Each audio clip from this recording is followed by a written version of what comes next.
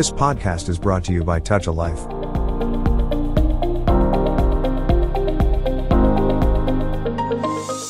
John, a 70-year-old senior from Alabama, hasn't spoken anything for days.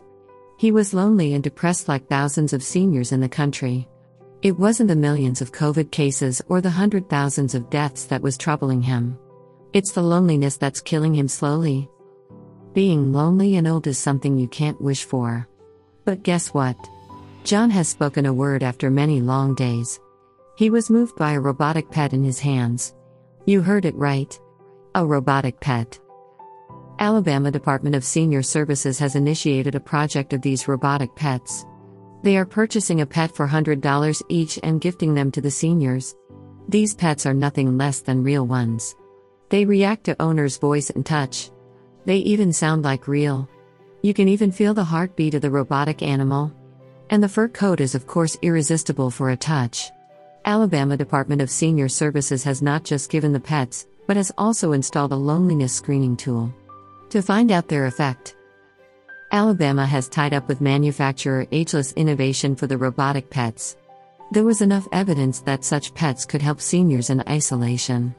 A study proved that 70% of seniors have reported a decrease in isolation after living 1 year with robotic pets. Seniors may have trouble in looking after real pets. With limited mobility and strength, it isn't easy to care for them.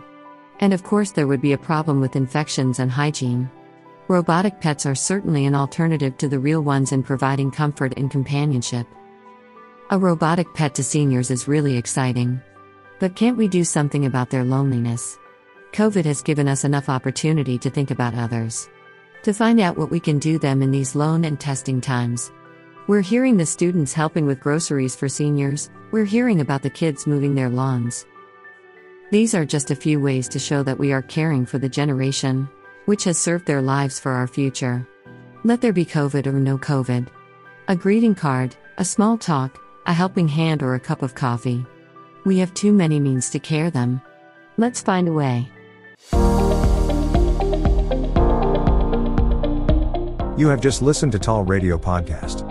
For more podcasts visit www.touchalife.org.